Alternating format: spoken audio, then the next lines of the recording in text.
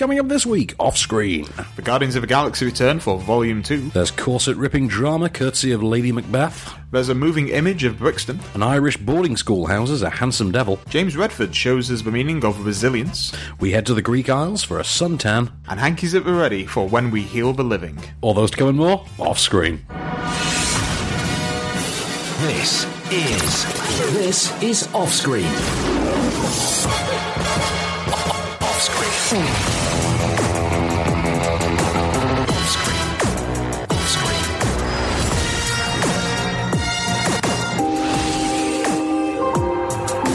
With the latest film news and reviews, this is Off-Screen, the on-screen radio show.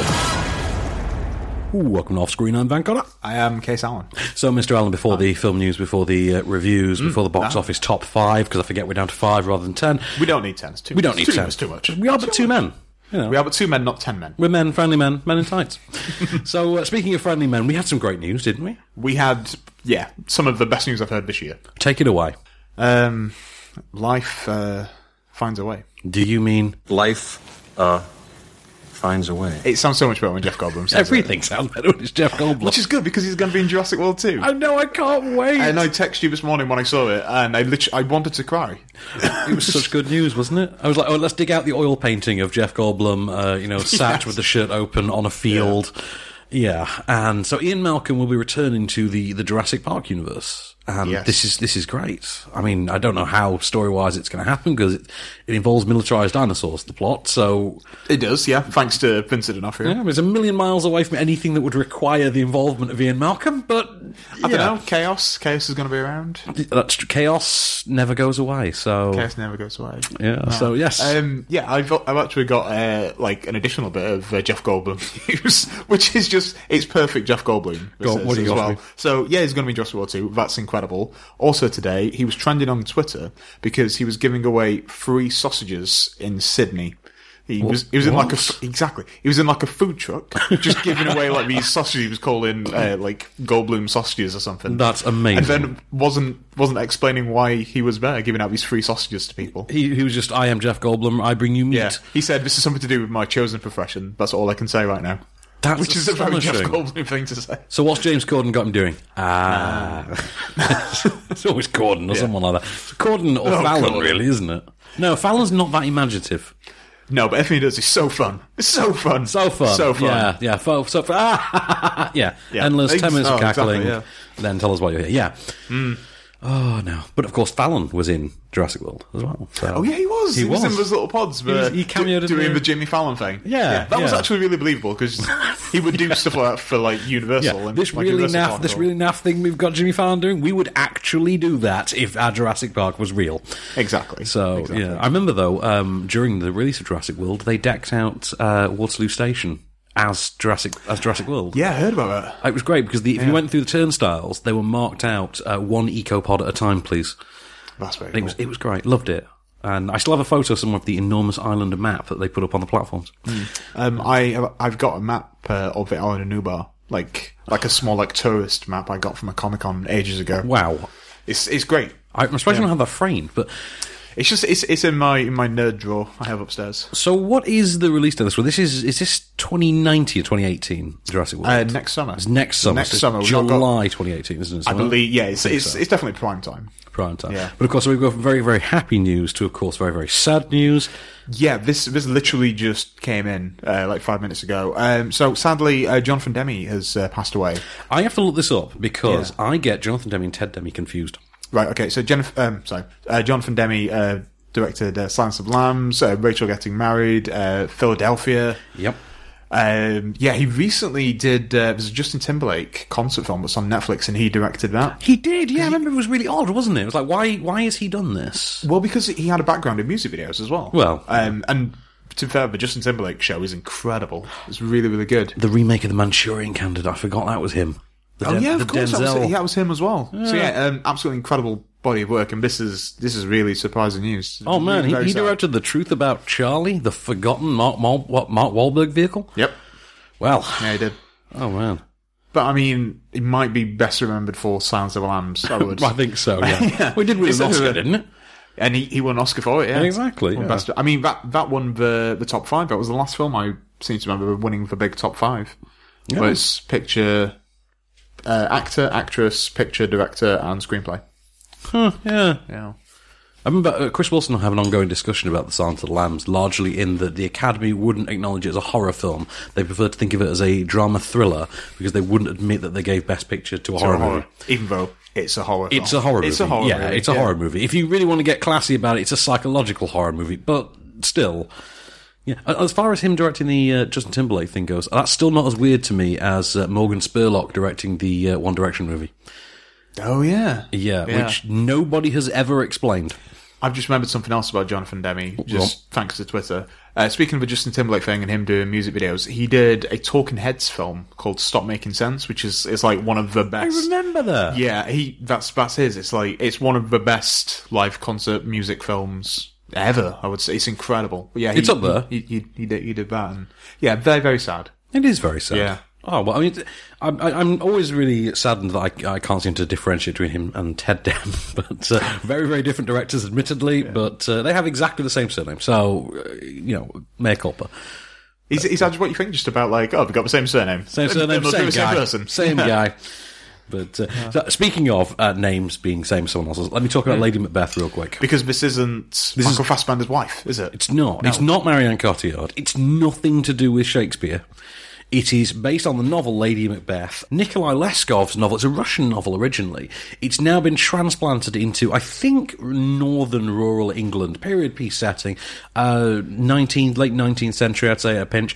And it stars Florence Pugh, who, did you see The Falling with Maisie Williams? I didn't, but we were talking about this lady last week, weren't we? We were, I believe, yeah. She was the best friend in The Falling, and she was terrific in it. But the only problem was that Maisie Williams, given that she was the lead, was about 10% more brilliant. So she kind of overshadowed her. And fair enough, it's her movie. So she takes the lead here, and she is Lady Catherine, a young, you want to say about 18, 19-year-old girl who marries into a sort of marriage of convenience. Her husband, Paul Hilton, is a very sort of slimy kind of a man, we'll say. But he has no sexual interest in her.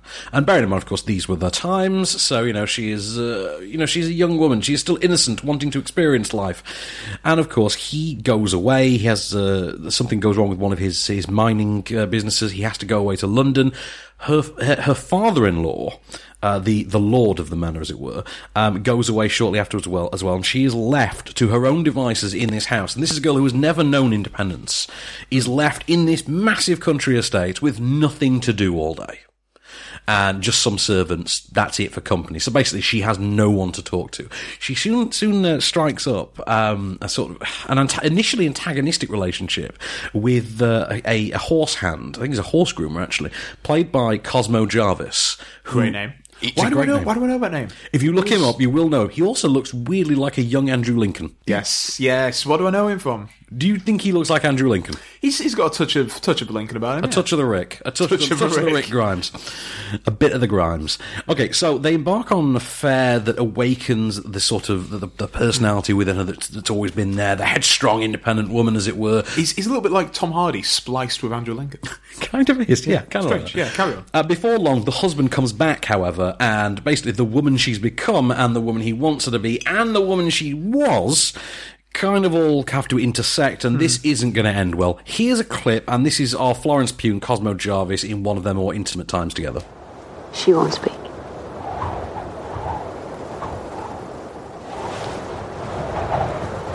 You know I shan't be parted from you alive, Sebastian. Through hell and high water, I will follow you. To the cross, to the prison, to the grave, to the sky.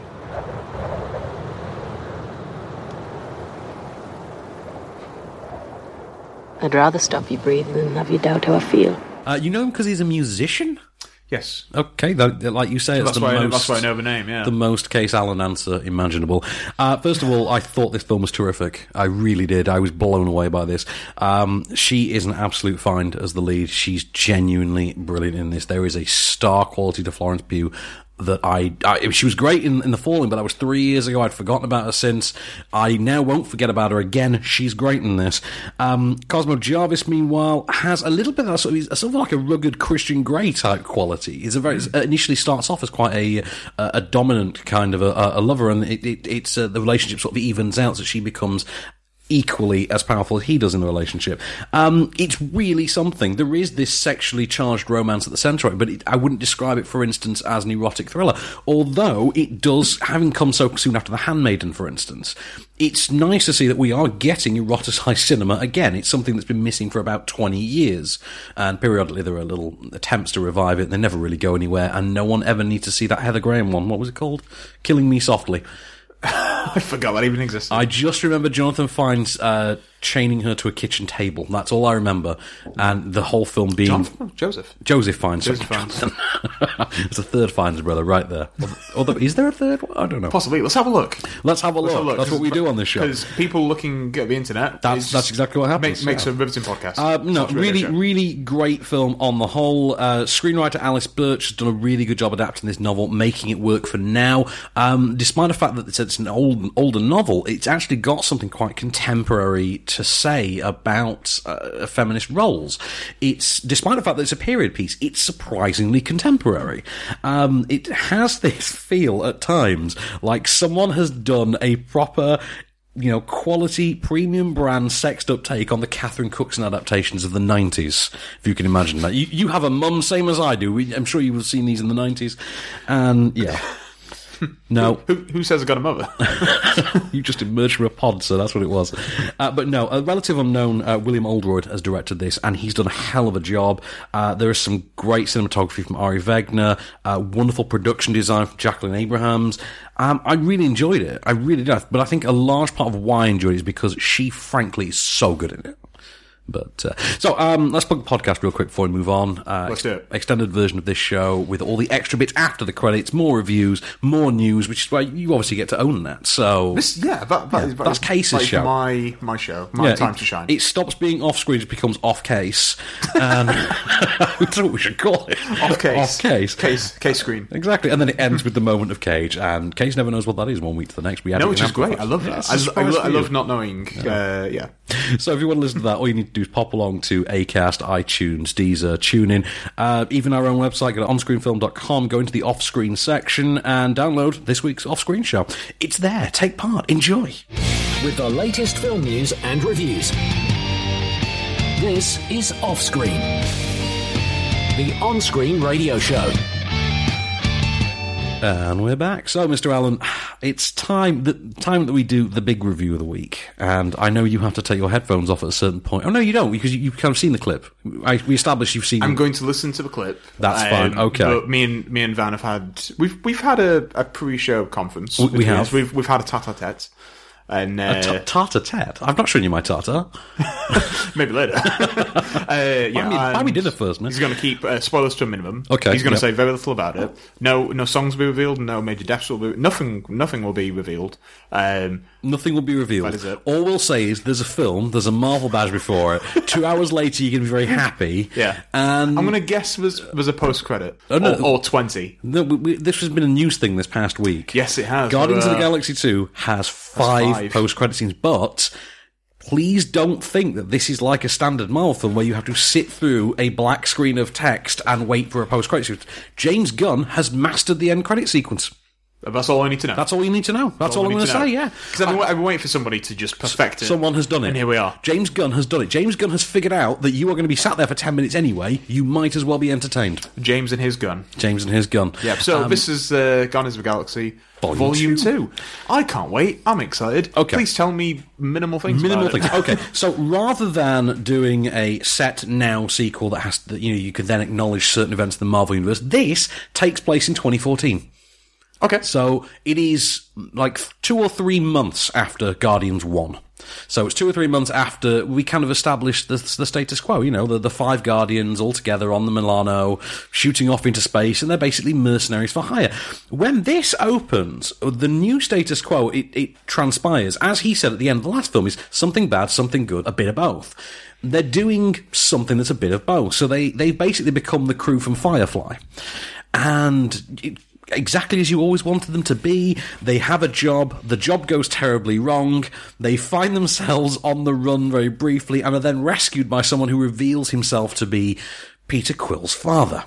But, as is always the case with absentee dads, is he really on the level? Is there something more than he's saying? Meanwhile, some other characters are imprisoned. I was going to say, so far, so Kung Fu Panda 3. Exactly, yeah, but this doesn't have James Hong. There is sadly no James. There is, however, some Kurt Russell. Always great. Yeah, enjoy that. And because no Tango and Cash reunion is complete without, I want to say Tango. Which has been so long. Exactly. Sylvester Stallone obviously is in it as well. It's very publicised, so this is not a spoiler. But there are so many cameos in this, it will blow your mind if I revealed half of them. I won't, because, for one thing, it's an insane list. If I told you half of them, you wouldn't believe me. That's good. You really wouldn't. I could genuinely make up ones that sounded more believable than the ones in this film. I've heard that Stanley is one of them, though. Stanley is one of them. I tell you what, before we get to spoiler. that...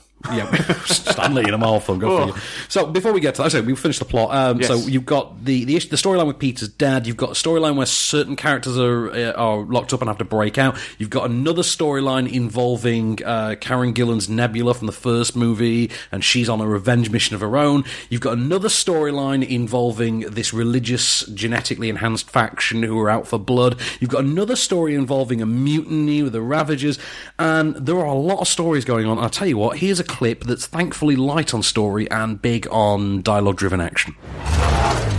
The beast's hide is too thick to be pierced from the outside. I must cut through it from the inside. Huh? No, Trent! Wait a minute!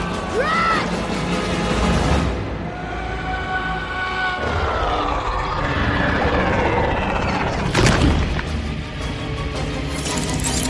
What is he doing?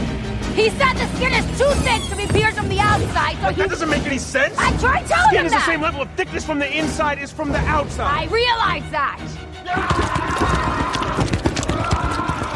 That was really great to listen to with headphones. It really is. It felt like I was inside the monster. It really is. Right, okay, so first of all, it's... right, as a sequel, it is as good in relation to Guardians of the Galaxy as John Wick 2 is to John Wick. And I basically thought the same about it as I thought of John Wick 2, which is, here is a film that's going to bolster up certain elements, do a lot of world building, and at the same time, you've lost the surprise factor of last time. So... Yeah, because it was so fresh, and nobody knew it was going to be so good. Exactly, and it was the film that got us excited about having Star Wars back again, and we all tend to forget that. That, Guardians kind of pipped Star Wars to the post. That's a good point, actually. It's 2014. Yeah.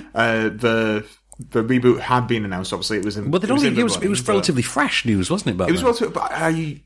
But they must have already started shooting back then. I think they had. That would have been August 2014, but yeah. They were filming Easter that year because they were filming in the UAE when I was there. Yeah. And that was just before... Yeah. So, right, here's the thing. So, you're gonna have a lot of fun. You really are. Despite the fact that it's about the same length in terms of runtime, because it's not quite as streamlined as the first one, it does feel like you're watching a longer film. But you're actually not. What you're watching is a film that has a lot more character stuff, a lot more story, but doesn't quite have the seamless momentum and the unflinching energy of the first movie. This one does stop to smell the roses. The last film didn't. There are certain beats, so for instance, a jailbreak sequence that are repeated in a strange way, although they do put enough of a fresh spin on them. Now, James Gunn, it turns out, is actually a far, far better director than anyone really seems to think he is. He throws every trick in his arsenal into this, and there is a shot in this film, you are going to know it when you see it, that you just go, oh my god, he went Sam Raimi for a second there. you know that cartoonish hyper-violence that Sam Raimi always did so well. There is just a moment in this film, like, oh my god, it's so Sam Raimi. Some of the humour in it is fantastic. There's a lot more Drax this time around. There's a lot more poignancy given to certain characters like Rocket and a couple others I won't name. Soundtrack-wise, it's a bit folksier, I'll say. It's a bit folksier, a little softer, but all the songs are thematically more tied into the actual narrative this time around. So rather than the first movie where, Cherry Bomb didn't really have any relevance to the plot of Guardians. Yeah, exactly. It was a kick-ass song. And this time around, it's a lot more American Werewolf in London, if in terms of relevance to the actual, the ongoing themes. I loved it. It contains the single greatest meta-textual joke in the history of internet fandom. And again, you are going to know it when you see it. There's so many cameos, so many in-jokes, so many references to just big, bad, wider Marvel things in there. It's got the best opening and closing credits of any film of the last... Well, it's got the best opening credits since Watchmen. It's got the best closing credits of any film ever. Whoa, that is high praise. When was the last time you enjoyed closing credits to a film? Ever? Stoker. Ooh, okay. Oh, okay, you might have. You know why? Because yeah. If you've not seen Stoker, there's a bit right at the end with the credits where I'm not even going to say it, just because the actual impact of it is just like, oh, I know. It's really unnerving and it's so simple. But these are closing credits that constantly hold your attention. Like, you are actively watching the closing credits. It's bizarre. So much in there to enjoy. The cast are all on fine form. There's not a weak link in the bunch. You will be desperately looking forward to a third one by the end of it. It's quite heavy-handed at times, but James Gunn is that good of a writer that he manages to make certain things work when no other writer necessarily would. As I said to you earlier, there is a certain song choice at one point that in any other film you would be rolling your eyes and groaning, going, oh, for God's sake. But it's Guardians, so you're like... But it's Guardians, and it so perfectly works in the moment. And, it is that. It's great. I loved it. I had a hell of a time with it. I can't wait to see it again. I'm going back Sunday morning. I'm seeing this in IMAX. I gotta go. That'll be good. I can't wait. I saw this on digital. I was at Dolby. We saw it in, like, poor provision. No, we saw this at Dolby. So we had Dolby Atmos and Dolby Digital Vision, whatever it's called. Dolby Vision, I think it is. I loved the hell out of it. I really, really did. I can't wait to see more of this. I will go so far as to say I think it is the best direct sequel to a Marvel film outside of Winter Soldier. It's sounding like that. Oh, so you think Winter Soldier was... Winter Soldier is the only number 2 that worked. Really? Before this week, the only number 2 that's ever worked. Fair, that's a bit obvious, because Iron Man 2... Yeah. Iron Man 2 isn't a patch on Iron Man. Well, it's not. Dark World is... Dark World's not a patch on Thor. Nobody thinks The Dark World is the best of the 2 Thor movies. Nobody at all. Nobody. I'm sure there's someone in a rubber room somewhere saying it, but, you know... But yeah. Who was the director of that again? The guy that did Terminator Jellyfish. Alan Taylor, I want to say. Yeah. Yeah. And then, of course, Age of Ultron, nobody's favourite Avengers movie. But then again, Marvel are smart with it. Like, if something isn't working for the sequel, they'll do what we need to do. And if it is working, we'll keep people, which leads me very succinctly to my next piece of news. Go on. James Gunn is going to come back. He is coming back. I'm so happy. Which is great. And he's been talking about a character that people thought was going to be in this film, and originally was going to be in this film. Who is the character? I don't want to look at you square in the eyes. No, just look at me. Because there's certain ones mentioned and acknowledged, and there are certain ones curiously absent, and I'm curious who it is that you're talking about. Well, for fans of the comic, there's a massive character that should have been there at this point, and that character is Adam Warlock. Right, okay, fair enough. And he practically said Adam Warlock will be a very big part in the next one, which is cool. Who would you cast as Adam Warlock? Because I've got my choice already. Armie Hammer. Armie Hammer's a really good one. I've seen loads of people saying that. Jake Gyllenhaal, loads of people have been saying. I would say Glenn Powell. Ooh, I think he needs like a big showy role like that to make him a star. He does, and it's either something like this or Green Lantern. Can we talk then real quickly about A Moving Image? Yes. Which is this low-budget British production. It's made by Shola and Moo. It centres around the gentrification of Brixton in London.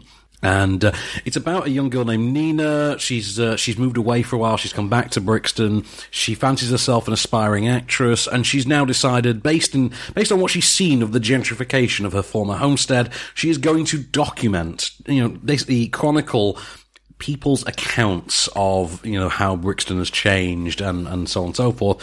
We have a clip real quick. I just think it's a really complex situation, Nina. Yes, but do you remember how no one used to want to come here? How we would lie to people at school about where we live because we were so embarrassed.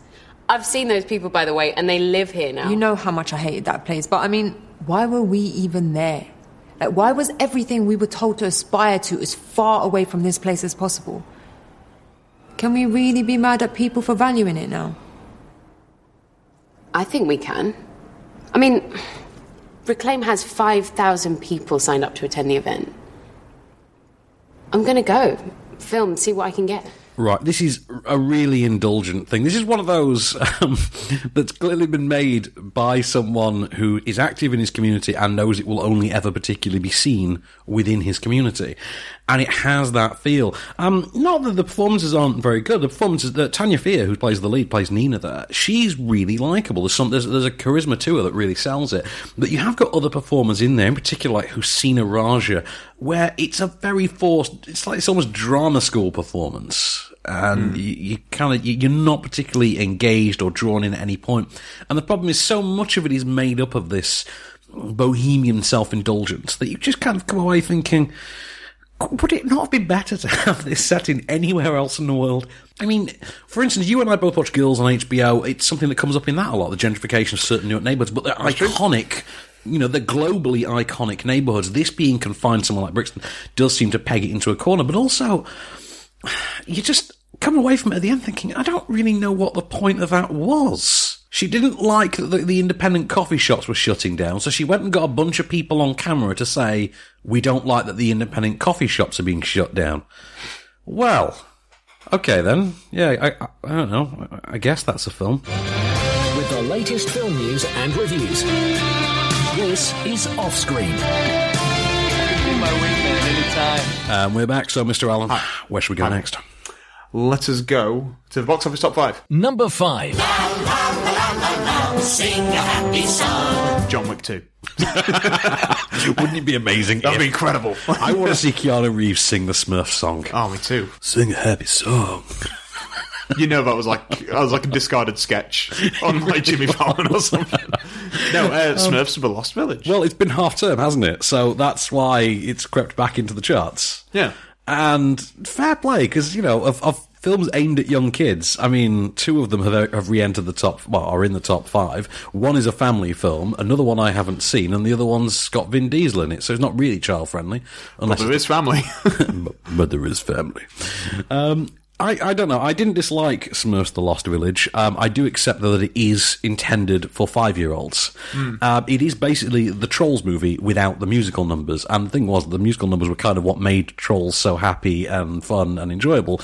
This is fun and enjoyable, and it's actually got a surprisingly impressive cast on there, and they're all doing their things. You got Danny Pudi, you got Jack McBrayer, you got Joe Manganiello. Jojo Manganiello. Oh, God. Jojo. It's a Power Rangers theme. Jojo Manganiello.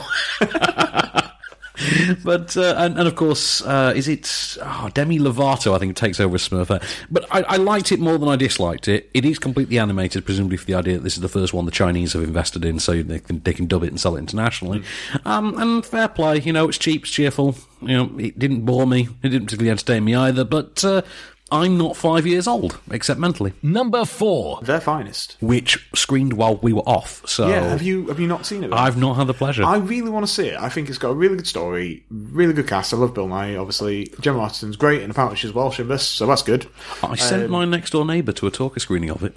Oh, the one that I could not attend? The one that you could not attend? I sent my... have my cast we had multiple tickets, so I gave my neighbour and her partner a pair of tickets to see it. Yeah, and she, by all accounts, loved it. So, yeah, it looks good. I've heard very good things. I'm sure that mums across the land will love it. Number 3. Be our guest, put our service to the test. Mulan.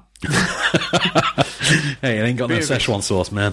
But, oh my God. Just come back, Rick and Morty. Beauty and the Beast. It's still there. It's still made all the money. Is it 1.1 billion now it's made? Is that the figure now? It is. And deservedly so. We predicted this would make all the money in the world because it's not like it lacked for an audience. No.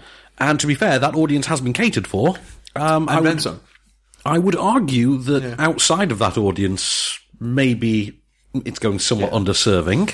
I don't know, it's a funny thing now, because I would argue that it's kind of like the first of the big Disney 90s films, where like a lot of people of our age, maybe we have some film news for that later, I believe. I'm going to segue to it later on. Okay, excellent. And it's strange, like in the last week, more news has been coming up about the Aladdin remake, the Little Mermaid reboot, the Lion King one, which we'll get to in a minute. We will get to that. Yes. But no, I enjoyed Beauty and the Beast. I liked it very much. Yeah. Josh Gad still absolutely did. He and Luke Evans, both of them, yeah, great. But I say that having seen the original to complete fatigue and just been completely sick of it, I took my sister, who exposed me to it that many times when I was a kid, along to the screening with me. She loved the hell out of it as well. So obviously it works for someone like me who only basically likes the original, and I like it more as an adult now. And someone like my sister who just adores it and thinks it's one of the greatest films ever made. I do think it's an absolute rousing success of what it could have been. Number 2. Cookies are for closers. The Boss Baby. Or, Baby Jack Donaghy. Baby Jack Donaghy. Which is funnier than you'd expect. The problem is, I think it falls apart as soon as it stops being the domesticated, younger sibling comedy, and it starts wanting to be, hey, no, we've got to do a generic adventure. Come on, people have bought the tickets. Yeah. We've got to give them some 3D effects. And you're like, no, I was enjoying the baby and the big brother arguing. That was fun. Go get me a spicy tuna roll. I like that stuff. Give me more just Jack Donaghy gags, man. And no, they deny you, though. They yank that away from you, and they force you to go on. Not yours. Yeah, they force you to go on an animated adventure that you have no interest in, and some gumph about puppies, and yeah. And do you know what? At the end of it, though, Alec Baldwin is a lot of fun as the Boss Baby. And I'd imagine young kids will enjoy the hell out of it. Or they clearly are, because it's made, 2.06 million this last weekend. It's done all right. It's not done badly, has it? Number 1. I don't have friends. I got family. Fast and Furious 8. Oh, the Fate of the Furious. As it should be known everywhere. Our box office top 10 comes from the BFI. So, we get it as Fast and Furious 8, courtesy. I don't care. It's still... Fate to me. It's #Fate, man. In my heart. #Fate. Heart of the Furious. I bet you £9 that that is what the ninth film will be called, Heart and the Furious. Oh, man, no. I am waiting for the last one's just going to be called Furious, but the IO is going to be a 10. Oh, no, that's definitely going to happen. That's totally going to be it. That's totally going to be it. Yeah. Oh, it's going to be Fast 10 in space. You saw Fate the Furious, didn't you? You know I did. I saw it at midnight screening. You did indeed. So, what did you think of it? Obviously, you look at me, you think, he's a fan of fast films. I do. Every time I look at you, I just think, that is a guy who likes moronic car movies. He's got nitrous in his car. That's a guy with a body kit and a great spoiler right there. Not a really sensible Ford Focus. Not at all. I did like it. I liked it a lot because it's dumb. It knows what it is. It's very self-aware. They've got it down to a good formula now. Kurt Russell shows up to be... Kurt Russell.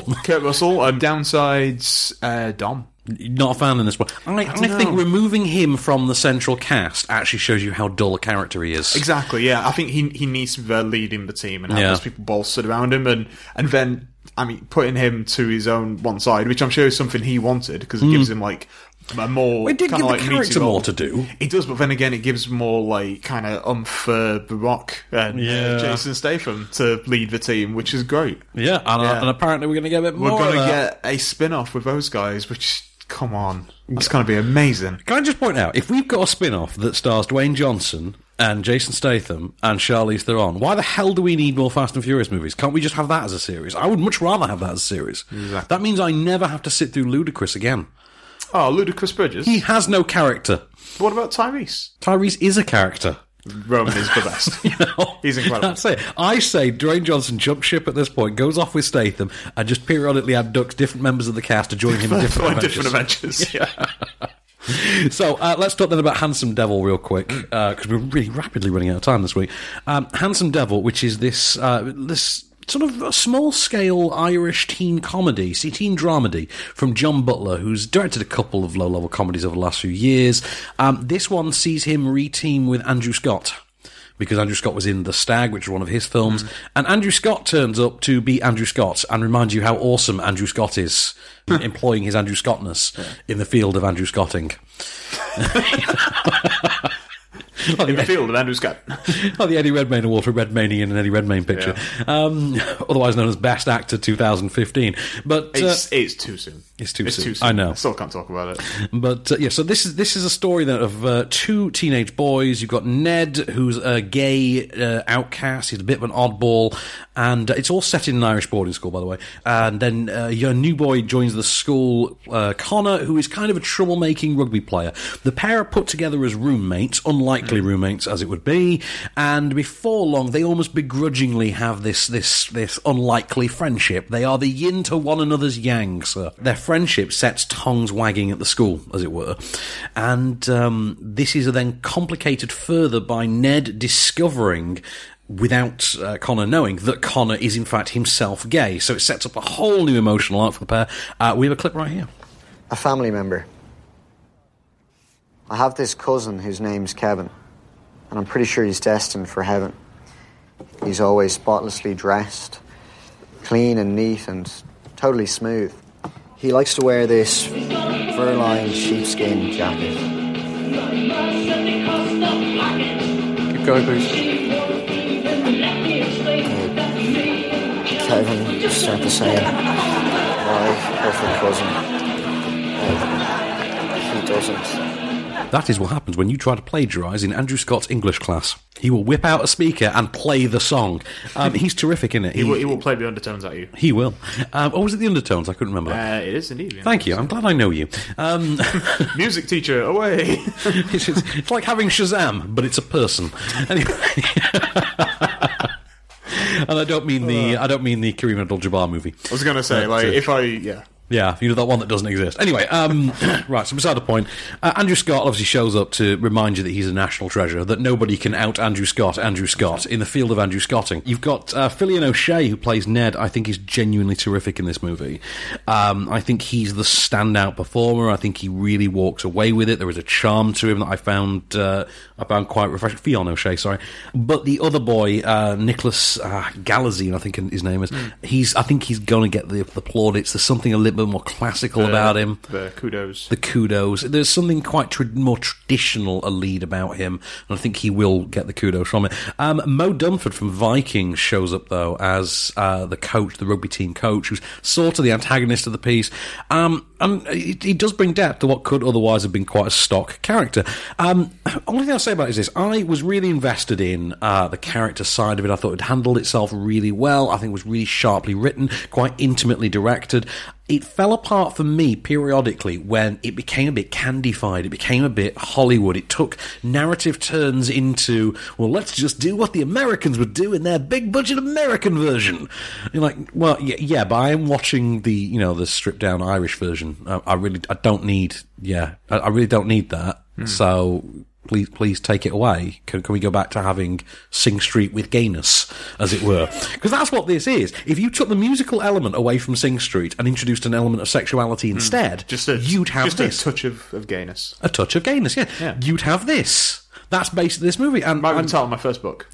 Exactly. Yeah. And I was absolutely sold on that idea alone, but it's the need to take its periodic turns into Hollywoodish territory that do prevent it from being something excellent. It's very good, but it could have been excellent. It could have been Sing Street excellent. Which is great. I love that film. Everybody needs Sing Street, and this could have been the sexuality equivalent of Sing Street. As it is, it's not, though. It just feels like the sexuality equivalent of School Ties instead. Remember that? No. School Ties? Exactly. I do a bit, actually. Had a young Affleck in it. Yes. But, and of course, Brendan Fraser, back when you could still get a lead role. Oh, old Encino Man. Yeah, old Brenny Fraser. With the latest film news and reviews, this is Offscreen, the on-screen radio show. And we're back in Dancing Mr. Allen. So, give me some film news real quick. What you got for me? So, we'll stick with Disney, because we talk about Disney a little bit today. Let's talk about this here Lion King film. That there Lion King film? Lion King. Do you remember it from the 90s? I dimly recall. There once was a decade known as the 90s. And in it, awesome things happened. Yeah. Also Tony Blair. Also Tony Blair, also Oasis. Yeah. Hey. Anyway, moving back to Disney. So, the Lion King live-action version is coming. It's got release dates. It's going to be summer 2019, July, I believe. Also July. Donald Glover is going to be Simba, which is amazing. They want Beyonce for Nala, don't they? And I think if you can't get Beyonce because she's obviously preggo and whatnot, and it's a voice role. I mean, just do it. Come on, Bay. Just do it from your hospital bed. You'll be fine. Get some painkillers. You'll be like, walk it off. I think if you can't get Beyonce, get Janelle Monáe. Oh yes, that would work. That actually would work. Yeah. James Earl Jones is returning for Mufasa because it's like Because why not? How do you recast How do you top Mufasa? that? Yeah, how do you top that? You can't. Yeah, exactly. Morgan Freeman. Do you know what? Yeah, that's not bad. Yeah, Morgan Freeman is the only if other James person Woods can't do alive. it, you get Morgan Freeman. Those are the only two. Yeah. Only two ever you can get for Mufasa. Absolutely. News broke yesterday that Timon and Pumbaa. Who we got? I really like this. Go on. Timon and Pumbaa are going to be Billy Eichner as Billy on the street, Billy Eichner? Billy on the street, yeah. And Seth Rogen is going to be Pumbaa, which is amazing. That's amazing. Which is great. Which is great. They have starred together before, though, haven't they? Isn't he Seth Rogen's real estate agent in one of the Neighbours movies, one of the Bad Neighbours movies? I don't know if he is. I think he's Chloe Grace Moretz's estate agent. Oh yeah, he's definitely in it. He's the estate agent in one of them. Yeah, Seth Rogen has been on Billy on the Street though. Oh, so yes. They do have a history. I think they would work really, really well together. I've been casting that film in my head, and I don't know if I'm going to be pretty close because I actually had Seth Rogen down for one of the hyenas. Really? Yeah. So I feel like I'm in the ballpark. You know who needs to be one of the hyenas? Who? Johnny Legs. Johnny Legs would be amazing. Johnny Legs needs to be all the hyenas. And then for the female one, I would say Kristen Schaal from Last Man on Earth. Oh yes, that is good casting. So obviously she does loads of voice work. She's really she would suit that down to the ground. Scar, Tom Hiddleston. Totally. Because he's just totally. He's like the new Jeremy Zion, isn't he? Who's the flying bird advisor in The Lion King? Zazu. I've got one for Zazu as well. You're going to love this. Zach Woods. Oh yes, that is from good. Silicon Valley. Yeah, because I think that they're going for that kind of actor, aren't they? I like that. Rafiki. Who you got for Rafiki? Go on. Jackie Chan. No. Okay. Saul Guerrero himself. Oh man, that is good. That is really good. Forrest Whitaker. Who was the last one we had down? Simba's mum. Yeah. Viola Davis. Okay, yeah, I can see that. Yeah, that's what I would say, and you'll bet money. I would bet money on Tom Hiddleston. You heard it here first. Then Case has predicted these things. Case is surprisingly good with predicting these things. I said Brie Larson like 2 years before she was Captain Marvel. You did, although I can't help but think you were just reeling off your own personal fantasy list. That's a good point, yeah. The same reason I cast... Shark from Jaws, Brie Larson. That's why I cast Adelaide Tipton for everything in my head. Yeah. Exactly why. It's not that she's a particularly great actress, it's just I would like to see her given the chance to be a particularly great actress. But that's what I would say, but I'm really, really happy with Billy Eichner and Seth Rogen. I am as well. I can't wait for that. That's going to be awesome. And that's from Jon Favreau directed Jungle Book. Yes, I've got more live-action Disney news, but we'll talk about it in podcast extras. In Off Case. In Off Case. In my brand new spin-off show, Off Case. Off Case. Case Off. Oh my god. Oh man. How have we never thought of that? I don't know how we haven't done it. That's a poster that needs to be That is a poster. made. We mock up, so you'll take the Nicolas Cage half of the poster, naturally. I'll take the Travolta half, we'll call it Case Off. And a John Who production. John Who. Misdirected Woo. Misdirected Woo, which is all John Woo films. Yeah. Okay, so final review for the radio edit then. Heal the Living, which is, wow, just brace yourself for this one, because they screened this for us straight after Guardians of the Galaxy, and you could not ask for a more different experience if you tried.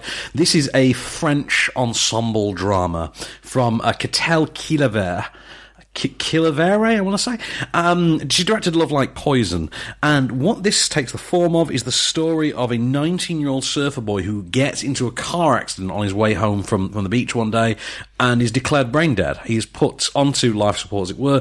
It's then, as his family try to decide what to do with him, it's discovered that he is an exact match for a transplant patient who is waiting a new heart. And obviously this opens up, new emotional avenues, things to explore.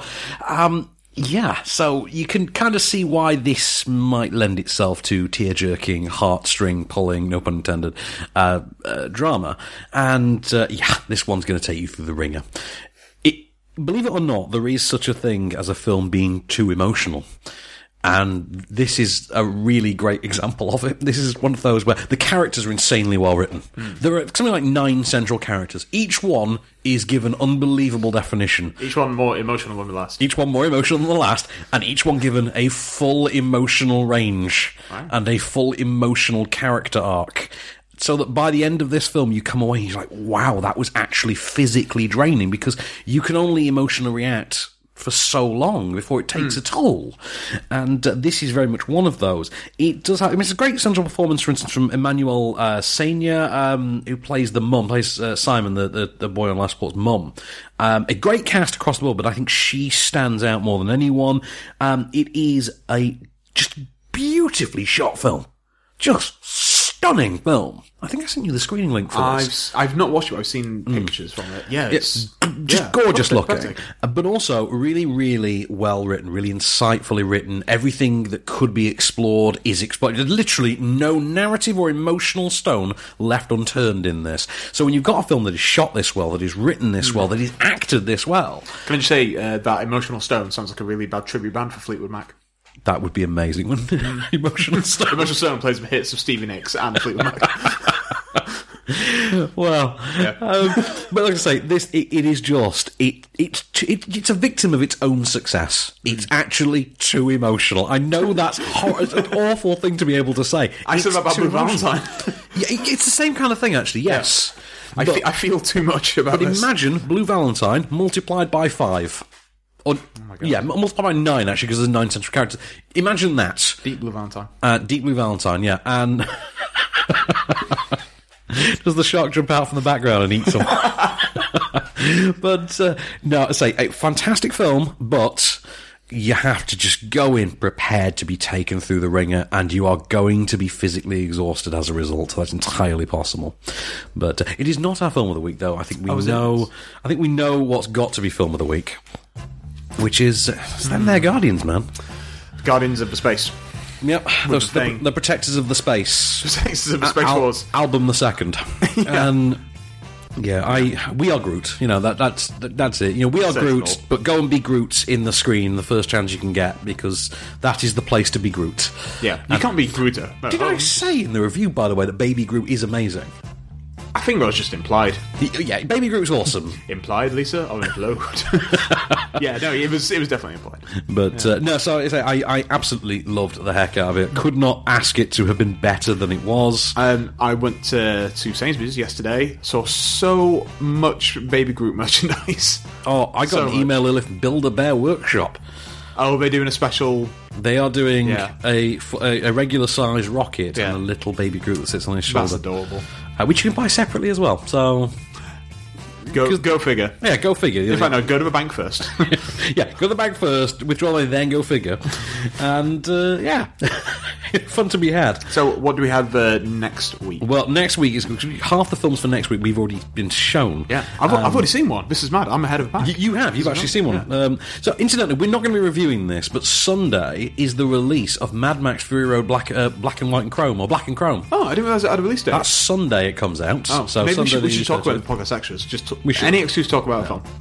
We've got Burden next week. Don't know too much about that one. Citizen Jane, which is the story of Jane Johnson taking on city planning in, I think it was the 60s. I'm not sure. I've got more research to do on that anyway. I've not written a review yet, clearly. Okay. But yes, all about... But learn more next week. I will learn more next week, as I will of A Dog's Purpose, the latest by Lasse Hallström. I love his name. Yeah, is it actually pronounced Lassie? Because if it is, that's perfect meeting of material and director. It's Lasse, isn't it? Lasse Hallström. Not Lassie Hallström. Lassie, come home. Lassie, come home. Lassie, come Holmstrom. Oh, man, that is good. That's Lassie's new name. We've also got, of course, Mindhorn next week, which we've both seen for a change. And we've got Sleepless, the Jamie Foxx one-night-long rampage. Actually, it was a remake of a French movie called Sleepless Nights. Right. So, yeah, I've seen the poster. I might watch the film. We'll see. We'll see if we do something else. That poster, incidentally, contains a frankly whopping spoiler about the plot. You would not believe it. I didn't even think it was a spoiler. I just thought, my God, that is a terrible yet amazing tagline. Yeah, and yet it's a spoiler. So we've got all those to come and more next week off screen. In the meanwhile, this has been a Candy Store production. On screen, I've been Vancouver. I've been Groot. And we'll be back next week. Just show me the way to get out of here, and I'll be on my way. You've been listening to Off Screen. For more news and reviews, visit onscreenfilm.com. Okay, cut. That's a wrap. Podcast extra bits, Van. Okay, Mr. Allen, what you got for me first? How about a double dose of Fresh Prince news? Fresh Prince news? Fresh Prince news. They're not rebooting that, are they? No, but if Michael you were, B. Jordan can't be in everything. Okay. It's better than just getting Jaden, isn't it? It really is. I would rather see Willow Smith being like a reboot of The Fresh Princess of Bel-Air. Like, actually, how has that not happened yet? Actually, yeah, because they did Girl Meets World. How have they not done, like, The Fresh Princess of Bel-Air, in which Willow Smith... Yeah. Yeah. And then, like, every now and again, will show up. Yeah. I feel like you could do it the other way. The Fresh Princess of Philadelphia, and the idea is a rich little girl goes to... Philadelphia, and something's happened with her family or whatever, or rich family are no longer in the picture, and she goes and lives with the poor family in Philadelphia, and learns to play b-ball, which spend most of the days, and that's what needs to happen. Let's call the fat cats in Hollywood. His name was Uncle Phil. He's no longer with us. Oh yeah, I miss James Avery. I know, I do as well. Yeah. One of his final roles was in a Star Trek. Really? Yeah. He starred in the Star Trek... I actually was Star Trek Enterprise by that point. It was just Enterprise for years, and they added Star Trek later. He starred in a 2-part episode of Enterprise that finally explained why the Klingons looked different in Kirk's era to... Why was the difference? It's a genetic aberration caused by a virus originating from Khan's DNA. There you go. Right. Mm-hmm. 2-part episode. Seriously. There was a 2-part episode devoted to that explanation. Nice. But, back to my Will Smith news. This is not The Fresh Princess, which has just been greenlit. Okay. In your mind? In my mind. In the movie studio, in my mind. So he's in talks for a film called Gemini Man, which... Is he in talks for that? He's in talks for that, which is amazing, right? Because this is how fast some things can move sometimes. Gemini Man basically came around last week in the news cycle. It did, because it's going to be some misdirected woo. It is not. It's going to be... It's Ang Lee. Yeah, it's going to be... I'm Ang Lee, you want to like me when I'm Ang Lee. Yeah, I think it was 20 years ago that John Woo was attached. When it was at Disney, I think. It actually does sound like a John Woo thing. Yeah, I mean, at one point, Clint Eastwood was attached to starring it. Mel Gibson was, because this is a thing that Mel Gibson would have done 20 years ago. We should explain why this project is so cool. Yeah, I will leave that to you, sir. Because it's an action movie in which the world's greatest hitman has to face his greatest enemy, a younger clone of himself. Which sounds great. Well, the reason it never took off all those years is because they could never figure out how to do it. And now we have a technology we can be building, we can make him younger. Exactly. Yeah, a la Michael Douglas in Ant-Man. A la Robert Downey Jr. A la Jeff Bridges in Tron Legacy. But hopefully better than that. Hopefully better than that. Technology has moved on since that film. Well, I had a conversation with our friend Will, who I think you've met. Yes. The other night about he was raving about the Peter Cushing thing in Rogue One, and my thing was, well, actually, it didn't really do it for me. I thought it felt too awkward for me. There was parts where it was a bit too disembodied. It felt disembodied. It didn't feel like an actual person was there. For the most part, I was fine with it. It didn't upset me or anything. But we shall see. Skydance, the studio behind it, seem to think they have the technology in the right place to do a film. Answer, yeah. So, yeah, but Will Smith then, I could see that working. I could totally see that, and it'd be nice to see him working with someone like Ang Lee. I don't know that obviously the last Ang Lee film, it wasn't what everyone wanted. Ang Lee action movie? Yeah. Yes, please. This intrigues me. Because, like, I always think Ang Lee is a director very much like Jonathan Demme, actually. Yep. Who obviously sadly passed away today. Just really, really eclectic. No two of his films are the same. Well, Ang Lee goes away for a few years and then comes back and gives you Life of Pi. And you're like, oh, okay, wow, thanks for that. I didn't even know I needed that in my life, but now I'm so glad I did. Yeah, it was just like, this is where it was. I've been in a warehouse, a green screen warehouse for 4 years. It's like, here's a story of... did you miss me? My only company was just like a stick, but I had to pretend it was a tiger. You probably didn't think you missed me, but here's a touching young story. Here's a touching story of a young boy and his tiger. That was a great film. It really was, wasn't it? I really loved Life of Pi. I really enjoyed that. Yeah. I think that is my favourite use of 3D, actually. Oh, no, mine is... Don't say Avatar, we'll film Avatar. I hate when people say that. Avatar? They ever say... I've had so many conversations when people are like, now, I don't like 3D, I really don't, but Avatar is the best use of 3D I've ever seen. And I'm just like... Die already. No, my favourite ever film in 3D is one of the first I ever saw. It was one of the first... Is it Jackass 3D? No. Because that is actually generally really good 3D. No, the first 3 films I saw in 3D are, to this day, some of the best uses of the technology I've ever seen. Those were, and no judgment, because I'm not talking about the quality of the film, I'm talking about the use of the 3D. Yep. They were Journey to the Centre of the Earth, the Brendan Fraser one. Brilliant use of 3D. Loved the hell out of it. They were U2 3D, the concert movie, which was astounding. Had the lyrics whizzing around Bono's head. And you kind of wish just hit him once. Yeah. Instead of just like his own self-importance. His own sense of self-importance was actually put into text and whizzed around his head. That's why he wears his glasses. That's why, just in case of safety goggles. Yeah. And the other one was, and I still think this is my favourite ever, My Bloody Valentine 3D starring Jensen Ackles. Oh my God, yeah, I forgot all about that. That movie rocks. I own the 3D Blu-ray to this day, and anyone who ever asks me in my house, is the 3D actually any good? I always go, no, but it can be good on occasion. Here's My Bloody Valentine 3D. Actually, put the glasses on. I would want to watch it at yours. We should do that at some We point. should do that one day. Yeah. Just, it's a mark of a quality film, a quality 3D film, where they have to put 3D in the title. Exactly, yeah. A la Piranha 3DD. Yeah, exactly. A la A Very Howling Kumar 3D Christmas. Oh, I love just how, everything is 3D. Here's a candy cane in 3D. I know, it's so good, isn't it? Yeah, that's really great. So, it's a very lovely day for you to die.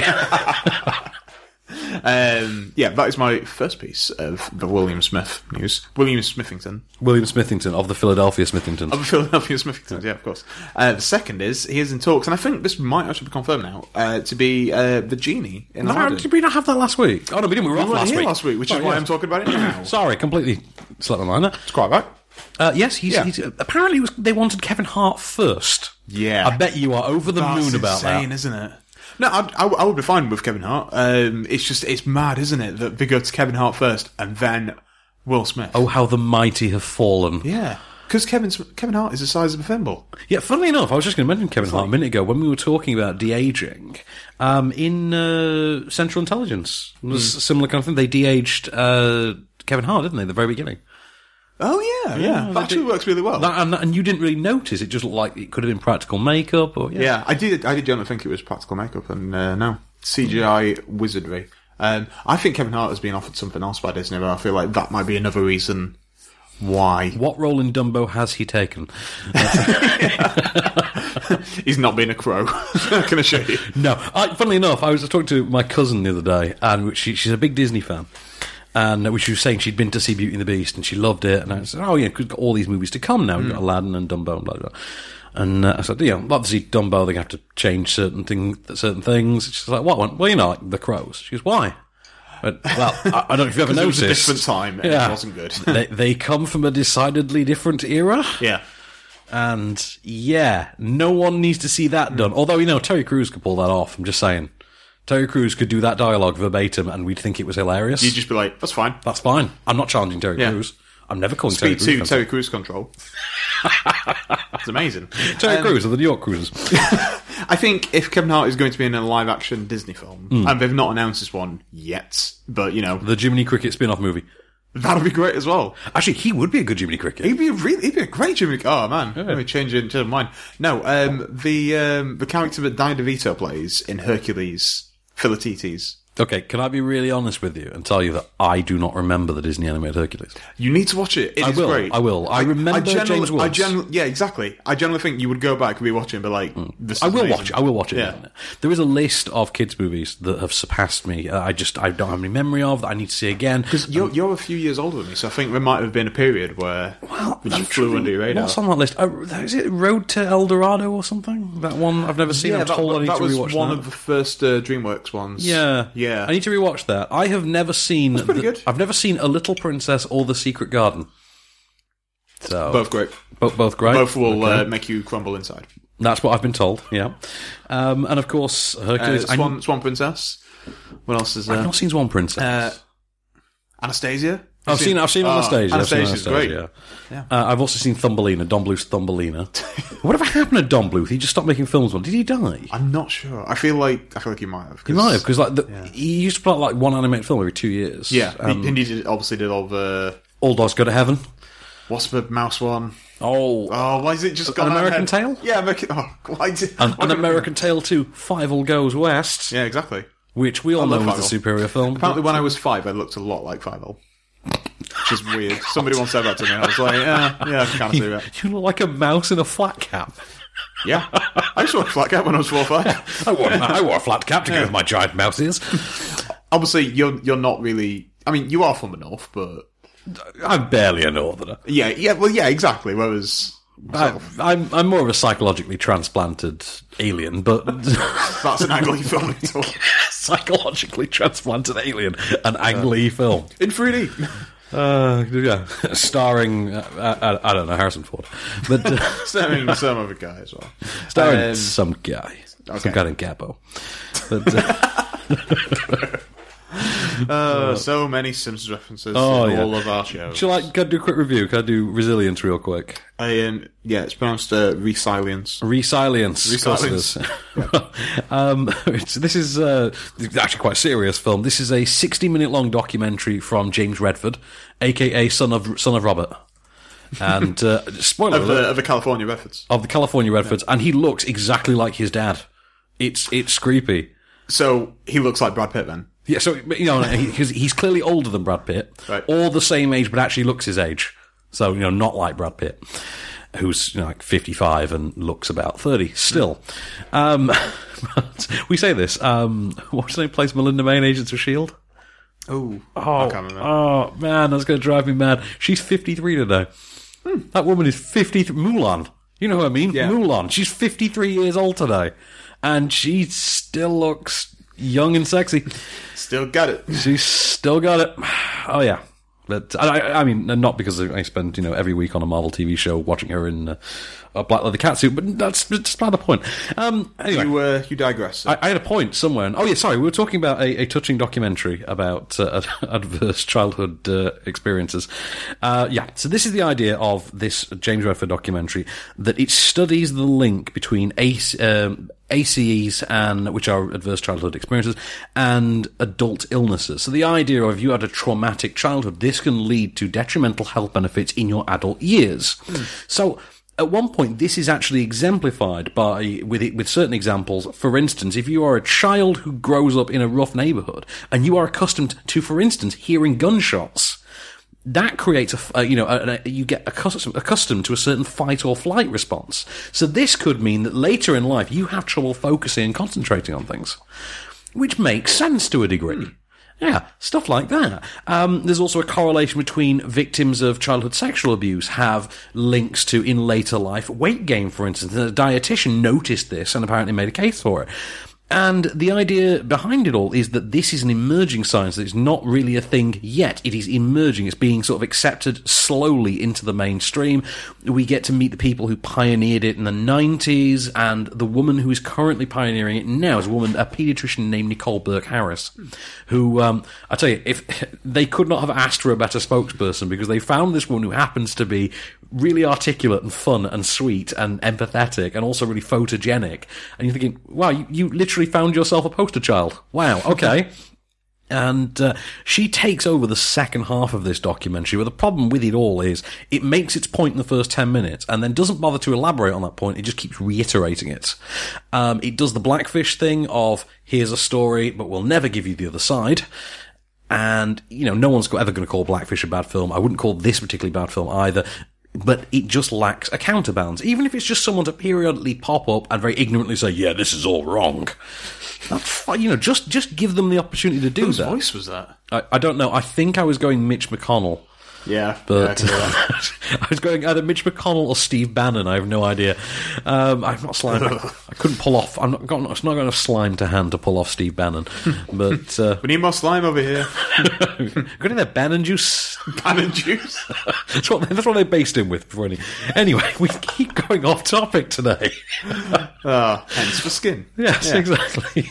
Anyway. They have to lubricate the Bannon skin to keep it on his skeletal physique. It lubricates my Bannon skin. Or else it gets the hose again. So you liked it? I liked it for the most part. I do think that without a counterbalance, though, it did leave something to be desired. Having said that, this is still such a new form of medical research that if you want to watch something on the subject, something mainstream, really, this is kind of the only game in town. You know what I mean? Having said that, Redford himself, he's made quite a polished product. It's very aesthetically pleasant. There's some really impressive animation that get used to show certain scenarios. It's a very Helvetica enhanced affair, if you follow my drift. And yeah, it is very polished, very refined. I expect nothing else of the son of Sir Robert of Redford. And this played at Sundance. I mean, go figure. I mean, shocker. The competition to get into Sundance is so fierce. I mean, it's really impressive that he managed to get this in. But yeah, it plays more as a PSA than a film, but it's in no way anything less than a solid effort. I did learn things. I really did. I even took the ACEs test afterwards, because you can take the test and it gives you your score on the ACEs spectrum. And I think I'm going to have to look on that, actually. You and I have similar enough backgrounds that I could probably estimate we're about the same. A 5, incidentally, if you're wondering. Hey, most people use the same 5, like most things. So. That makes sense. Hey, at the very least, I'm interesting looking. Yeah. To quote Zach Braff. I have character. But, yeah, it's all about the charisma. Anyway, so, news me, sir. Let's stick with Disney again, because this week Disney were basically they've had a busy week. Haven't they? We were just like, here are all of our wares. You're going to see them all, because we own you now. Well, they do. Yeah. We own you own your life, we own your everything about What's you. that? Your movie posters are all made by Disney now, and all your children's toys are as well. And all the movies you see your and children now work for the Disney Corporation. Exactly. Your children are just a ride. Please report to our Chinese sweatshop at 7 a.m. Exactly, yeah. They're just like the... What's the really annoying ride? It's a Small World. It's a small world after all. Your kids are just going to be on that ride. Just can I just ask, by the way, because you know this thing about pop culture saturation, where if a certain thing is parodied enough, it transplants the actual original source material. So, case in point for me, is that whenever I get exposed to Willy Wonka the Chocolate Factory, instead of the Oompa Loompa song, I, without meaning to, sing the Family Guy one, the Chumbawamba song. Which and also what's the one? Oh yeah, A Pure Imagination. Yes, yeah, I do the Family Guy version for that as well. Pure Inebriation. Yes, yeah. Until you've reached that pure inebriation. Yeah, and yeah. Because it's really great. Exactly. Yeah. I'm a cause man, Silver Bullet. Yeah. Well, It's a Small World After All has the same thing for me with Duff Gardens. Oh, Duff beer for me, Duff beer for you. Yeah, exactly. Yeah. But I am the Lizard Queen. I love that episode that is so much. One of my favourite ever Simpsons ones. Where he's like wearing the beer goggles. Yes. Yeah. Someone's like, oh, look at this ride. A bench. Which is how I'm going to be when I have kids, I feel. While we were rescuing your daughter, Hoodlums made off with 3 uppercuts. Remember when The Simpsons was good? That's not the Bort episode, though, is it? Bort episode is where we go to Itchy and Scratchy Barney. Yes. Come along, Bort. Yeah. Yes. Well, nothing could possibly go wrong. That's the first thing that's ever gone wrong. As it possibly, I met possibly. Cool. More news. We're going to stick with Disney. Disney were basically just like, here are all of our films that we've got coming up, and you're going to see them all. We're going to have all of your lovely money. No Tron 3 in there, no Split. No Tron 3. No Tron. As it should be called. No Tron 3-gacy. Oh, what? No. No, terrible. But obviously Indy 5 we know was happening Indiana Jones. Yes. Was it 2019 originally, and now it's now been pushed back a year, which is... Like, I went on to Harrison Ford's Wikipedia page today. Okay. Because I was generally curious to see how old he was. He is currently 74. Wow. Yeah. Okay. Yeah. This next film's coming out in 2020. He will be 77 years old. Maybe even older, because yeah. Wow. I didn't see when his birthday was, but yeah, he'll be pushing on 80. He'll be knocking on 80. Wow. Which is just leave it at the 3 films that we have. Yes, that's right. Exactly. Let's leave it at the 3. The 3 films. Yeah, the 3 films that we have. So it was that, and then the sequel that I am actually looking forward to, and they seem to be as well because they pushed it forward a month. Cars 3. No. Although I am actually weirdly looking forward to it. Oh, do shut up, Case. Alright, look forward to it is too strong a term, I feel. I'm willing to tolerate it? Yeah, exactly. It's because John Lasseter is not directing this one. Okay. They're giving it to someone else. It actually sounds like a pretty interesting story. Isn't it the plot of Rocky 3? Exactly. Rocky 3 with cars. What about that sounds bad? Okay, fair enough. What about that sounds bad? Fair enough. I'm going to go with the that. film I was referring to was Wreck-It Ralph 2. or Ralph Breaks the Internet. Yes. It's supposed to come out April of next year, which I didn't... Yeah, that's pretty soon. I thought it was like 2019. Yeah, I thought that too. So next year. And now it's going to be coming out March 2018. Which is ace. That is. So we get Black Panther February, Wreck-It Ralph March. Yeah, I Disney think are all over it. When you saw their release dates lined up, Disney have a lot out in a really short amount of time, and they're all quality brands as well. Yeah, absolutely, yeah. Wow. Well, is Han Solo... Han Solo's next summer, isn't it? No, it's not next summer. That release date got shelved. Didn't get pushed to Christmas. Is Han Solo Christmas now? Well, Han Solo... No, it's not summer, but it's not confirmed to be Christmas either. It's going to be Christmas. It's Christmas. Totally going to be Christmas. But haven't they dated Star Wars Episode 9 for a summer Which is my release? next one, yeah, which is strange. Because so far they've got Christmas sewn up. Because obviously the last two Christmases... We had... Come on, guys. Just have it at Christmas. Everyone likes it at Christmas now. Exactly. It's our thing now. Be the Lord of the Rings for this generation. Do you know, like, when we went to see Lord of the Rings every Christmas, like, early 2000s? I love that. Or Harry Potter movies for a couple of years. We had that for the first two. Around, yeah. They were Christmas films. Yeah. I like that. I like having my really big... I know. That one massive film that every other studio is terrified about. Let it be Star Wars. Yeah, you mean like this year when Fox unleashed the cinematic juggernaut that was Assassin's Creed? Yep. Yeah, okay. Good one. But that got pushed back to, like, New Year's Day, didn't it? It did, yes. And they were cagey about who saw it. Go figure. Yeah. To this date, the brownest film I've ever seen. The brownest film you've ever seen? Just in terms of, like, the colour palette. Okay, that's fair. Yeah. I wasn't making a racial thing. Okay. Then. I don't think you were talking about, like, dear white people or anything. No, I wasn't at all. Well, I was just, like, literally... Incidentally... The screen looks very dark and murky. Incidentally, that series starts on Netflix on Friday this week. It does, yeah. There was a lot of... negativity around it. A lot of negativity. Noticeably by people who had no idea what the plot of it was. Yeah, there was a lot of supporters of a certain president that were saying, I can't believe that they've got a show called Dear White People. By the way, yeah, ridiculous. Blew my mind this morning. I was watching Agents of S.H.I.E.L.D. in the gym this morning. And Technology for you, yeah. But there is a moment, I could not believe they did this. Marvel stuck a not very thinly guised Trump dig into an episode of Agents of S.H.I.E.L.D. Really? And not just any Trump dig, a dig about that recording of Trump. Yeah. Oh God. Yes, and as I was saying, more Disney news as well. Disney date news. Have you heard of a film we've got coming out called Gigantic? Gigantic. No, people keep mentioning this to me. I didn't know what it was. What is it? Okay, so Gigantic is... do you know, like, we keep doing this thing where we'll get, like, a classic fairy tale and then put a bit of a spin on it and then give it a one-word title. Tom Thumb? This is not Tom Thumb. This is Jack and the Beanstalk. Oh, okay. Yeah, so much in the way that they did, like, the Ice Queen with Frozen. Yeah, point out that the last time someone did Jack and the Beanstalk, that did not work out. No, but that was not a good film. No, not a good film. Imagine that, Ewan McGregor film. Yeah. Oh, I forgot what he was in there. This is Jack and the Beanstalk. It's actually been delayed by 2 years, which is a bit rubbish, but it'll be coming out November 2020. Can I just point out, by the way, I'm offended that your wife accused me of having a bias against Ewan McGregor. Well, it seemed like it, because you didn't enjoy him in Moulin Rouge, and Cassie thinks that is a perfect performance. I know she does, yeah. Yeah. There is a bit in that film where she says that it sounds like his heart is actually broken. There's like, could she hear his soul? Well, there's a noise that it makes that's just like... It sounds like someone's literally just ripped his heart in twain. So it's that Simpsons moment again. You can literally pause and see the moment. Yeah. Okay, let me do the final review for the week, because I've only just learned how to pronounce this guy's name and I want to take advantage while it's still in my memory. You go for it.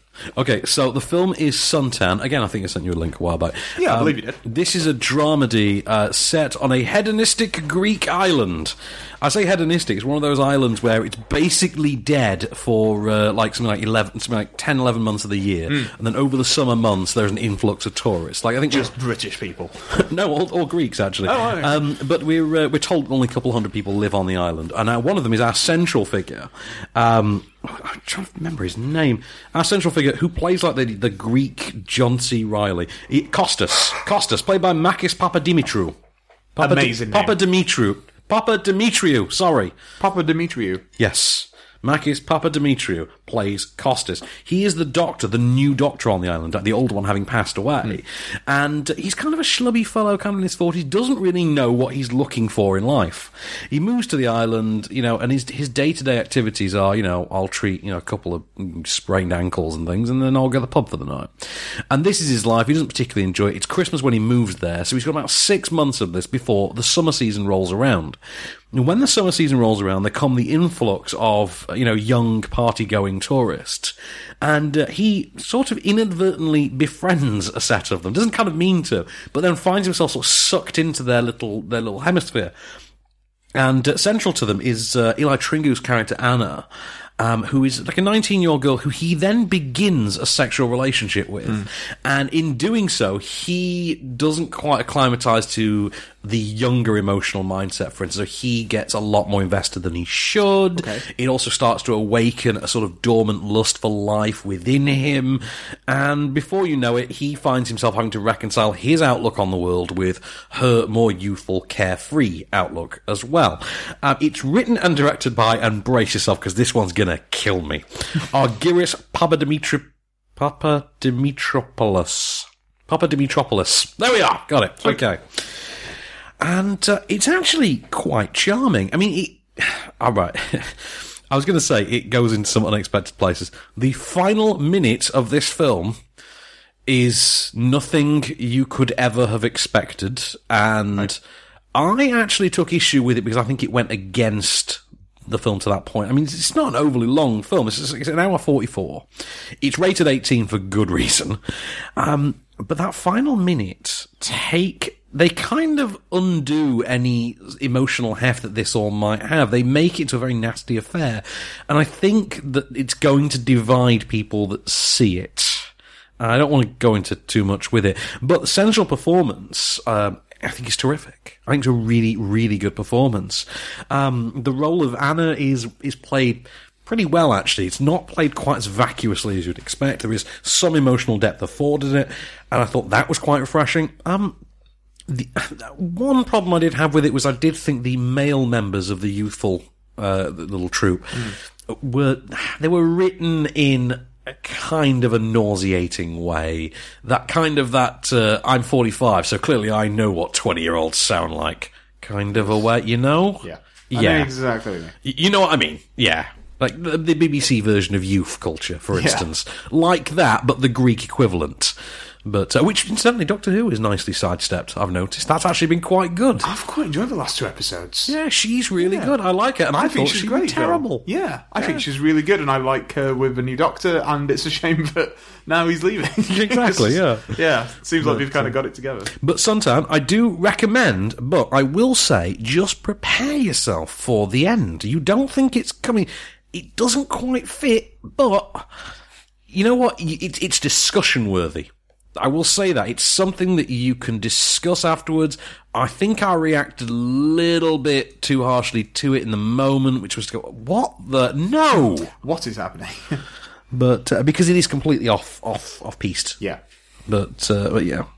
But I liked it on the whole. I thought that central performance was great. And if we ever, God forbid, somehow lose John C. Reilly, all we need to do, it turns out, is hire a dialect coach, abduct Makis Papadimitriou, reprogram him accent-wise, and boom, we've got a new John C. Reilly.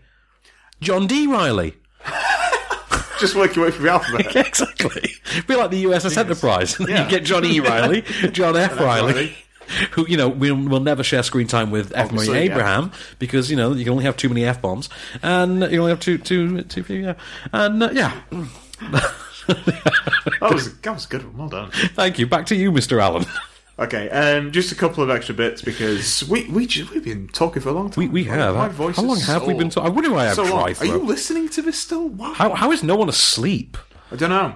I'm still awake. I'm still awake. I've had a lot of coffee, though. I've been asleep for 4 years. This is all autopilot. Yeah, I'm actually asleep right now. This is all makeup. I'm actually a banker. I'm just in a sort of waking coma, and this You're is... a banker? Yeah, this is the personality that takes over when I'm asleep. Like that cancelled Christian Slater series. Oh, yeah. Where he went to sleep and he was a spy. Yeah. Which is amazing. Cool. So Adam Sandler is getting a film on Netflix for reasons unknown to me. This one's with Chris Rock. So, yeah. Oh, Chris Rock, who's churned out so many great cinematic ventures over the years. Yeah, like Top 5 and Good Hair. Actually, really great films. No. He's turned out some actually good ones. But let's be honest, they make about 5% of his back catalogue. This is true. And I say that as someone who genuinely enjoyed his... what was the Warren Beatty film he remade, where he was the millionaire who died? Oh, Down to Earth. Down to Earth, there we are. I didn't mind that. What was it called originally? Was it also called Down to Earth? It was called Down to Earth, yeah. Was he a comedian in... Yes, he was a comedian who... Did he wake up with the body of a millionaire? Is that the idea? Yes. Yeah. Which is pretty good, yeah. Wasn't bad. It's a really, really good idea. He's re-teaming with Adam Sandler for a film called The Week Of, not related to The Night Of, which is a completely different property. The Week Of, when we were both successful. So it takes place in 1997. Chris Rock is still successful. I know. Yeah. They're going to be playing a pair of dads whose kids are getting married to each other. Oh, okay, fair enough. Although, and then, hijinks ensue, I guess. Do you know what's annoying me about that now? Is the fact that one's a white guy, one's a black guy. Could we not have had the Scrubs movie take that format instead? Exactly. Because wasn't that how Scrubs was ending? Like, there's literally like a flash forward in the end of what should have been the last Scrubs episode. What should have been. Yeah. Yeah, should have been. Where the kids are getting married. The pre-Dave Franco era. We don't even talk about it. We don't even know. No. I can see why Bill Lawrence did that, because he said... If I don't know, then my crew don't have a job. But then again, just let it end. It's a really good finale. I might watch that finale tonight. That finale was great. The actual finale, not the year that followed. It's kind of like how the X-Files ended in season 7. Well, what was supposed to be the last time we see JD? Yeah, exactly. So there's about the last piece of news I want to leave on. The team that did Hell or High Water are getting back together, which is great. I heard this sounds amazing. It's a film called Outlaw King. It's going to be about Robert DeBruce. Robert DeBruce, did you say? Robert DeBruce. DeBruce. I never call him Robert the Bruce. Or Robert the Bruce. Who played Robert the Bruce in Braveheart? Was that Angus McFadden? Yes, the guy from Equilibrium. He turned up recently in Lost City of Z. Zed, sorry. Yes. Yeah, he was in Lost City of Z. But, so Chris Pine's going to be Robert the Bruce, then. Is that right? And Ben Foster, I forget who Ben Foster's playing, but he's... I don't think it's been announced, I don't know. I think he has, but I've forgotten. And was the director David Mackenzie? David Mackenzie, who did that film of which I am so fond. I love that film. Start-Up. Well, that as well. No, I'm on about that. I'm not fond of Start-Up. I know you're not. But Hell or High Water. That was the one where Fox phoned me and spent 45 minutes asking me to change a review. Really? Genuinely. Why did you give it such a bad review? I liked it. I don't know. I gave it a completely fair and unbiased review. I didn't like the film. And I stated explicitly why. Hey man, that's just like your opinion. It's just like your opinion, man. Yeah, other opinions are available, But, okay, so let's reel off some quickies. Sunny Afternoon. Do you know about this? Yes. The Kinks musical from the West End is being turned into a movie. Yeah, I feel like that should have happened a while ago. By Dexter Fletcher. Again, that's kind of perfect. Kind of works out, that one, doesn't it? Yeah, that'd be really good. There's a lot to say about the two brothers. Yeah, I didn't know this story. I didn't know that went on in the Kinks. Yeah, so I've forgotten his name. Obviously, Ray and Dave Davies, weren't they? Dave Davies, yeah. Dave Davies, he's had a lot of issues with like mental health and depression, things like that. Mm-hmm. Ray Davies is an amazing songwriter, and they've had quite a tumultuous relationship. And Seems it. It's really interesting. Yeah, well, I'm looking forward to it. Michael Mann's doing a Vietnam-based event series called Hugh 1968 from the writer of Black Hawk Down. Oh. So, interesting enough. Margot Robbie's going to be Mary, Queen of Scots. Opposite Saoirse Ronan. Oh, that's nice. I like that. That's good casting, huh? Okay, I'll actually chime in with one last piece of news. Go on, what you got? That is, I think, just been unveiled. Oh, go on, slay me. Night Shyamalan. Night. I was in this film and I said, has unveiled his next film. Oh no. Guess what it's called? What is it called? It is called Glass. Oh my god. Hang on a minute. Oh, hang on. Does this mean we can now talk about the end of Split? Yeah, officially. Okay. This has happened now. Because it's on DVD now, isn't it, Split? I think Is it it on just DVD? come out, yeah. Okay. So we can now talk about how Split obviously takes place in the same world as Unbreakable. And, okay, cool. So the next film's going to be called Glass, so presumably we're getting Sam Jackson back. Bruce Willis, Sam Jackson, James McAvoy, and Anya Taylor-Joy from Split. So he's a genuine sequel. He's finally doing it. It's a sequel to both of them. Oh, fantastic. That's the thing. Did I tell you about my wife's... outrage when we watched the film? No, because she knew nothing about it. She'd actually saved herself. She didn't. Did I tell you when the film was out? No, somebody else told me. Oh, someone told you. Yeah, I went out my way not to tell you. I think.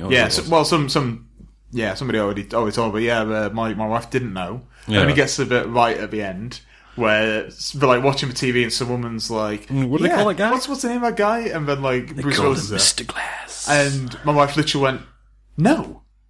No! No! I can absolutely imagine that. I can imagine her doing that as well. Yeah, the first one was like, no. You've really mastered her mannerisms. Thank you, yeah. It's that sort of flippant thing you do with your face. Yeah, that really masters it. It's because I've seen it a lot.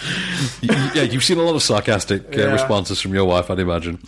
Yes. One thing, Bill Condon's doing Bride of Frankenstein. Have we talked about that? Oh, we've not, but that's ace actually. Yeah, because I'm fine with that. He directed the James Whale biopic. James Whale directed Bride of Frankenstein back in the 20s or 30s. Yeah, seems pretty perfect. Hang on, what else we got?